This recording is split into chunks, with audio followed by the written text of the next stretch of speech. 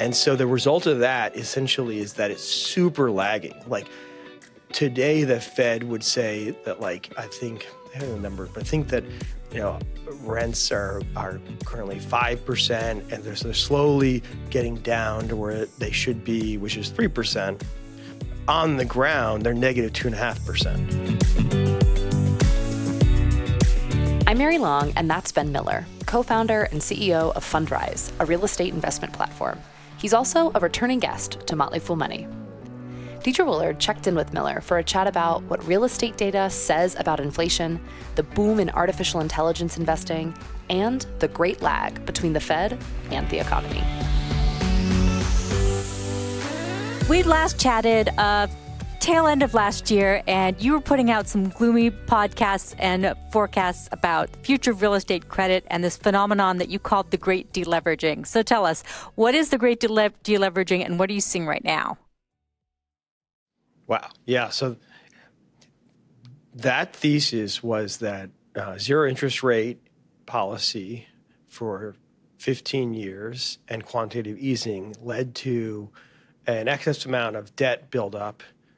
And as that debt buildup comes due in a new higher interest rate environment, people have to pay down the amount of debt they have, right? Because you used to have a 3% mortgage, instead you have a 7% mortgage, which means that if you're a company or you're a commercial borrower, and some individuals just can't support that, and they're going to have to pay down or sell. And that's a deleverage, reduce the amount of leverage in the system. And that you're talking about trillions and trillions of dollars of that. And so it's a great deleveraging as a result of higher interest rates hitting the economy.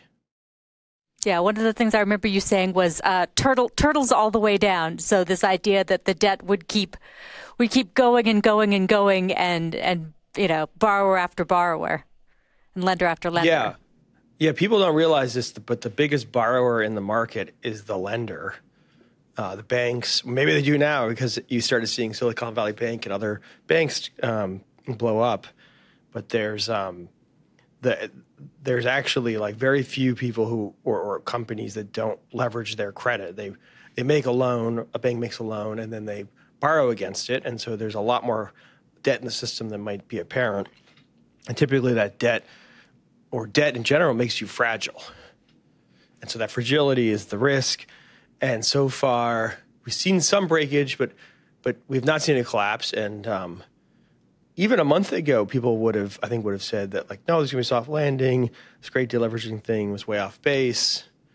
But I think we're starting to see a turn, even like just recently, in that maybe all of this leverage combined with high interest rates are actually going to hit the economy harder than what was consensus in the summer. So yeah, it's interesting because of what happened with the banks. So you were talking about the great deleveraging before that. Then we had Silicon Valley and some others. I know Signature Bank is there's the need to sell off those loans. What are you looking at in terms of the commercial real estate loans that are coming due and being sold off by banks? Yeah, I mean, it is a great time to be a lender because the banks have stopped lending. So there's a supply-demand mismatch. And where you make great investments when there's a mismatch between the markets. Either you can sell when there's a lot of demand, there's not enough supply, or you can buy when there's a lot of supply, not enough demand. And so right now, it's an incredible time to be a lender because everybody's being forced to borrow more, or because of the great deleveraging, and the normal lenders out of the market. I mean, banks virtually out of the market, and so you're stuck. I mean, we're making loans of 12 to 15% interest rates, where would have been half that, one year ago. So that's definitely something we're focused. I mean, it's a problem for some parts of the market, and a problem is an opportunity. Yeah, those are some spicy rates there, and you're absolutely right. You would not have gotten those before. I know you now have a closed-end fund for opportunistic credit investing. So obviously, I understand why now to do this. So are you amassing money to then invest in different things? Yeah, I mean, I think the part that where there's still a disconnect is there's been a big lag. And somebody started saying, you should call it the great lag because you have great deleveraging. But the lag between when monetary policy gets tight or when interest rates go up and when they're actually the impact seen in the economy is much longer than people intuitively expect. Yeah. And it's funny, I was just reading, not to get too nerdy here, but I was just reading a paper in 1961 by Milton Friedman, where he wrote the famous line. He said, empirically, monetary policy has long and variable lags. So long and variable lags is sort of this famous quote among economists. And that's 1961. And he says typically 2 years from when they raise rates to when you see the impact in the economy. So they started raising rates summer of last year, started in April, really got going by summer of last year. And so we have, we're still 9 months away from really seeing the impact on the economy. And already, you could argue that inflation's come down a ton. And so we sort of, it's like there's this happens a lot in like rivers, right, where there'll be a flood upriver. It takes a long time for it to come downriver and finally wash out the town. But that's like definitely, in my view, definitely going to happen. I guess not definite. There's a possibility that Fed reverses itself, but I think it's highly unlikely. So that preparation for the flood, whether it's a defensive or offensive opportunity, is, I think, the big thing happening in real estate markets. So what you're saying is you don't feel like the soft landing is happening. You feel like the Fed's impact has not been felt yet. And so do you think that there's a possibility that the Fed actually has to backtrack, or do you think that they are going to sort of stick there? Because I don't think there's any way that we might really going to get to that 2% inflation rate anytime soon. I don't know what you think about that. Yeah, I mean, there's a few different factors in there. There's sort of pure economic questions, and then there's like institutional psychological questions. Mm-hmm. What will the Fed do? So let's just give an example. In 2021, inflation appeared roaring. And it was May 2021. We own, Fundrise has something like 20,000 apartments, and we saw, like a switch went off in May 2021, and our rents increased over that period 30%. And that never happened before. Normally, rents increase 3%. Yeah. So May, it hit, okay? It was obvious that inflation has just gone rampant. The Fed did not raise rates until March 2022, a year later. And then they really didn't get going until May. So it took them 1 year from when they, you could see it. I mean, it wasn't like inflation's coming. Inflation was like already here, it was very high, and they didn't raise rates for a year until after that it happened. So I expect, and this is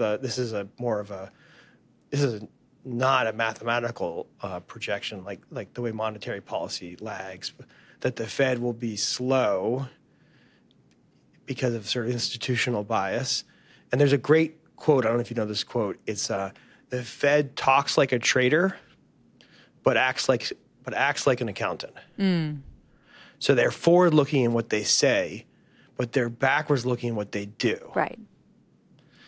And so, and another thing I see is that, so multifamily construction, today if you're going to borrow multifamily construction debt, you can go to a bank, you're going to pay 8.5%, probably 9% if you go borrow. And you have 50% leverage, 55% leverage, 9% interest rate.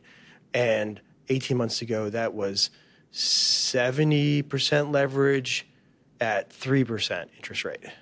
Okay, so and you pretty much can't get bank lending. It's really difficult, like a normal bank lending. So you're talking about that's a quadrupling of multifamily construction interest rate costs. And that had happened, and that was obvious to me, and the team here, and anybody in the business, almost a year ago.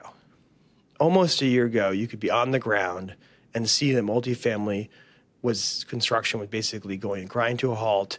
And we started doing lending, mezz lending, and bridge lending, and gap lending, emergency rescue funding lending into that space, starting about a year ago. I think we closed the first one in October. I think it was October. So, it only showed up in the data, like the Fed data, the FRED, which is the Federal Reserve St. Louis has a great source of data, and it only really showed up in their data this summer, right? So it fell off a cliff in the data really in August, September. And so you're like, there's just this massive lag just in the data, and then there's a lag in the reaction to the data. And so there's just a lot in the system that basically likely we're going to stay too high for too long, just like we stayed too low for too long. Right. And the consequences of that are likely to be painful. So in terms of rent, you mentioned that what we saw in 2021 with multifamily rents going higher, they've been getting lower and lower. With multifamily, with these developers taking on more cost, do they then have the ability to raise rents enough, or are they kind of stuck? No, rents nationally have gone negative. So this is another example. So rents today, this is how the Fed does housing inflation. I don't know how much you know about this. It's sort of like an obscure piece of knowledge, but basically they used to have housing inflation based on housing price, and that went crazy in the 70s. And so under Reagan, they changed how they calculated inflation. They called it owner-occupied equivalency. So it's this like strange formula that basically doesn't look at asset prices. And so the result of that essentially is that it's super lagging. Like today, the Fed would say that, like, I have the number, but I think that, rents are currently 5%, and they're slowly getting down to where they should be, which is 3%. On the ground, they're negative 2.5%. And I think they go more negative. And as they go more negative, like that's going to hurt the over-levered borrower. But also, like, I think housing is 30% of inflation, and you have literally at negative 2.5% today, right, on a year-over-year basis. And over week basis, it's down 0.1. So it's equivalent to negative 5% on an annualized basis. So the economy is like a freight train, like a giant 350 million person freight train. So once it gets going one way or the other, it's hard to turn it. And so it was going like a freight train up, and now it's going like a freight train down. And as in 2021 was so crazy, right? The pricing got so crazy in the stock market, meme stocks, SPACs, and NFTs. And so those high highs can also happen on the low lows. And I think people are not prepared for that type of problem that I think is basically a natural consequence of the high highs. It's like winter follows summer in a very natural way. Well, it's interesting, though, because you've got the situation with jobs staying relatively steady. And so that's keeping things up. And, so consumers are still spending. We're starting to see a little bit of weakness in terms of like credit card delinquencies and things like that. But so far, the sort of the consumer sentiment is that we're still okay. And I think that contributes as well. And maybe people aren't seeing it. Well, so like if you look at the history, which is that the jobs is a lagging indicator. Right. So people say, look at jobs. So, well, jobs lag. So what are leading indicators? And so typically, you go back to 2007 or 1999 or before. I went back and pulled quotes from like before every recession, and like right before every recession, unemployment was super low. Unemployment in 2007 was historic lows. In 1999, there was historic lows. And everybody would say, look, job growth is so strong. And then it falls off a cliff. And it typically moves, on average, across every recession in U.S. history, it moves 3.3% in 18 months. So that would put 5 million people out of work in 18 months. And it would happen, it would basically start hitting most acutely in the spring of 2024, or late spring of 2024. That's what the historic average is, because there's a lag. Because companies on the ground, and I see it, right, they're not going to build apartments.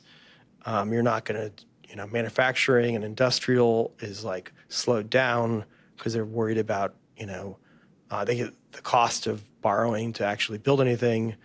So I've been consistent on this, and people call me bear. I'm a bull on AI, and we talk about AI, and I think I'm not. I think everything will turn back up again.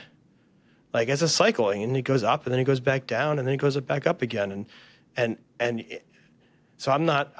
I think it will go up again. 2025 is going to be we'll get back on track, but like this is how it works. But one of the things that is different this time, though, is at least for homeowners, they have so much more equity in their homes. I mean, nobody's moving right now. The home market's at a standstill, but people do have equity. There is something, hopefully, to be able to tap into. Yeah, I totally agree. And before 2008, there was a saying, it was safe as houses. Because before 2008, across 100 years, houses have never gone down. So people are looking at 2008 and say, oh, housing, but like looks like housing's going to be fine. Yeah, housing is almost always fine. 2008 was an exception. So I think housing and households actually will be okay. Like, I don't think it's actually a source of the risk. Most people have locked in long-term interest rates and they have home equity and they aren't on ARMs and things like that. So I think this more in the corporate sector. The problems aren't, I think, going to come from housing. I think housing should be fine. Yeah. Like it's not, maybe it goes down a little bit, but it's not a source. I don't think it's a source of risk. I think it's really all of the. The companies that have like private equity and some real estate. I mean, there's lots of business borrowers out there who have debt that will come due, and they won't be able to service it. Or any business, the ability for businesses to expand in this environment is really difficult, except for AI, which I still want to talk about. Yeah, we will.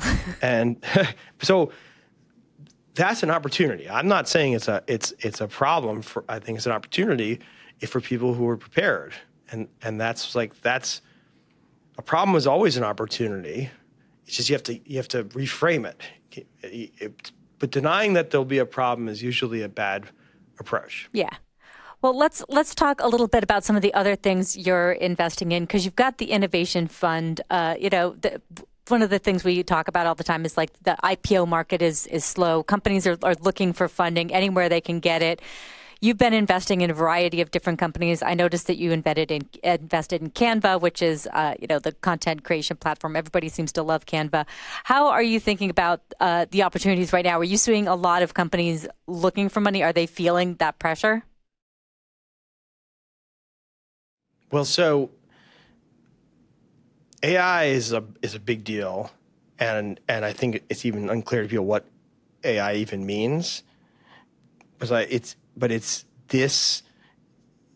There's like wheels within wheels here. So generally, venture capital is I think the best performing asset class in U.S. history, right? Venture, private tech companies, and historically, individuals have no access to it. It's not an area you can invest in, both regulatorily and also sort of structural to the market. So our mission was always been to democratize good investments, and so we've been chasing that for a while. And then we were lucky because right when we launched the fund, there was a generational breakthrough. And AI is a generational breakthrough. It's bigger than, is it bigger than the internet? I think probably ends up being bigger than the internet, definitely bigger than a personal computer. It's so fundamental that it's hard to actually get your mind around. And we can talk, but there's patterns to it, and essentially it's really exciting, and there's going to be a lot of money and growth and excitement. And most people won't be able to participate because it's happening in the private markets. There's like 10 companies in the public markets that are, leveraging AI, and NVDA is like one of them. Right. And you can buy NVIDIA at like 1,000 times revenue, whatever it is. But like most of the stuff's happening with startups, and individuals couldn't invest in that until we sort of created a new way. And that's what's so exciting. I mean, that we've basically like kind of broke the oligarchy, hammerlock on it or something. But it's a little bit different than investing in real estate, because your end is different. You're looking either for the company to be acquired or to have an IPO. So the exit is a little bit less clear. So how are you thinking about that, and how you sort of prepare investors to understand the ways that this is different? Yeah. Well, so it's different because it's fundamental. That's one thing, right? Because what's happening with AI or in some of this technology is fundamental. It's generational. It doesn't have anything to do with interest rates or inflation or anything like that. And fundamental things move, like they don't care what you want, right? when you want to exit and how exactly it works. Like people mostly want to orient investments to what they want to have happen.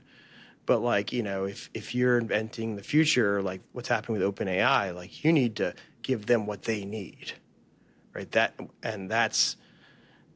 That's how you get great value. So, but in some ways it's similar to real estate. So the companies we've invested in so far, or the vast majority of the dollars have been later stage companies that are still private, that I think of as like Databricks. We invested in Databricks. We invested in Canva. Both those companies, I think, have decade plus 2 decades of growth ahead of them.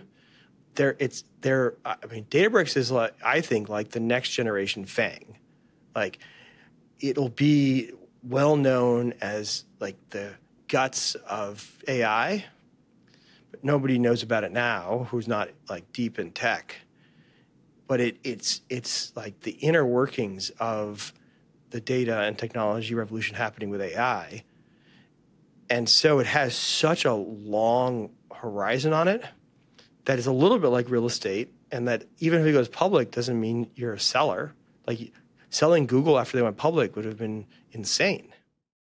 So with Databricks, they just had a Series I at $500 million. That gives them this massive $42 billion valuation. So they've been talking about IPOing for a while. So your plan there is to hold on after the IPO, and is that something that you're seeing for a lot of companies? Is that part of the innovation fund? Is that you'll hold for longer? Yeah, I think the fund is mostly privates, but we do hold and expect to hold some publics, mm-hmm. and the essence is you should be agnostic about public or private. The problem is at private, you are blocked from investing for most people because it's a regulatory barrier. And the interesting thing about being a private investor is you get a lot more information. Like it's funny, people talk about public companies and transparency, but you actually, the K's and Q's of public companies don't actually tell you that much about the business. You get a lot more information from a private company when you're investing in them, a lot more information. So you actually have a lot better understanding of their business. And so, we would be a holder. Today, it's sort of irrelevant to today. We're just buying privates, mm-hmm. But when they go public, which I think Databricks will, that just that doesn't change our strategy. What you want to own is the best companies, it's you can look back and say, oh, it was so obvious that NVIDIA was a great company, but I think you really have to have known a lot about the tech to really have known that earlier. Yeah. And I think that's true with Databricks and like DBT. We invested in a company called DBT Labs. DBT is like the fastest growing data and AI software, I think, in the world. Most people never heard of it. And we invested in it, and that's incredible. It was amazing. And you just let the compounding power of their technology just drive growth.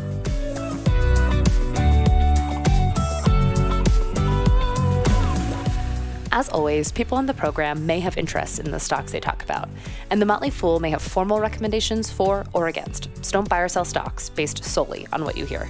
I'm Mary Long. Thanks for listening. We'll see you tomorrow.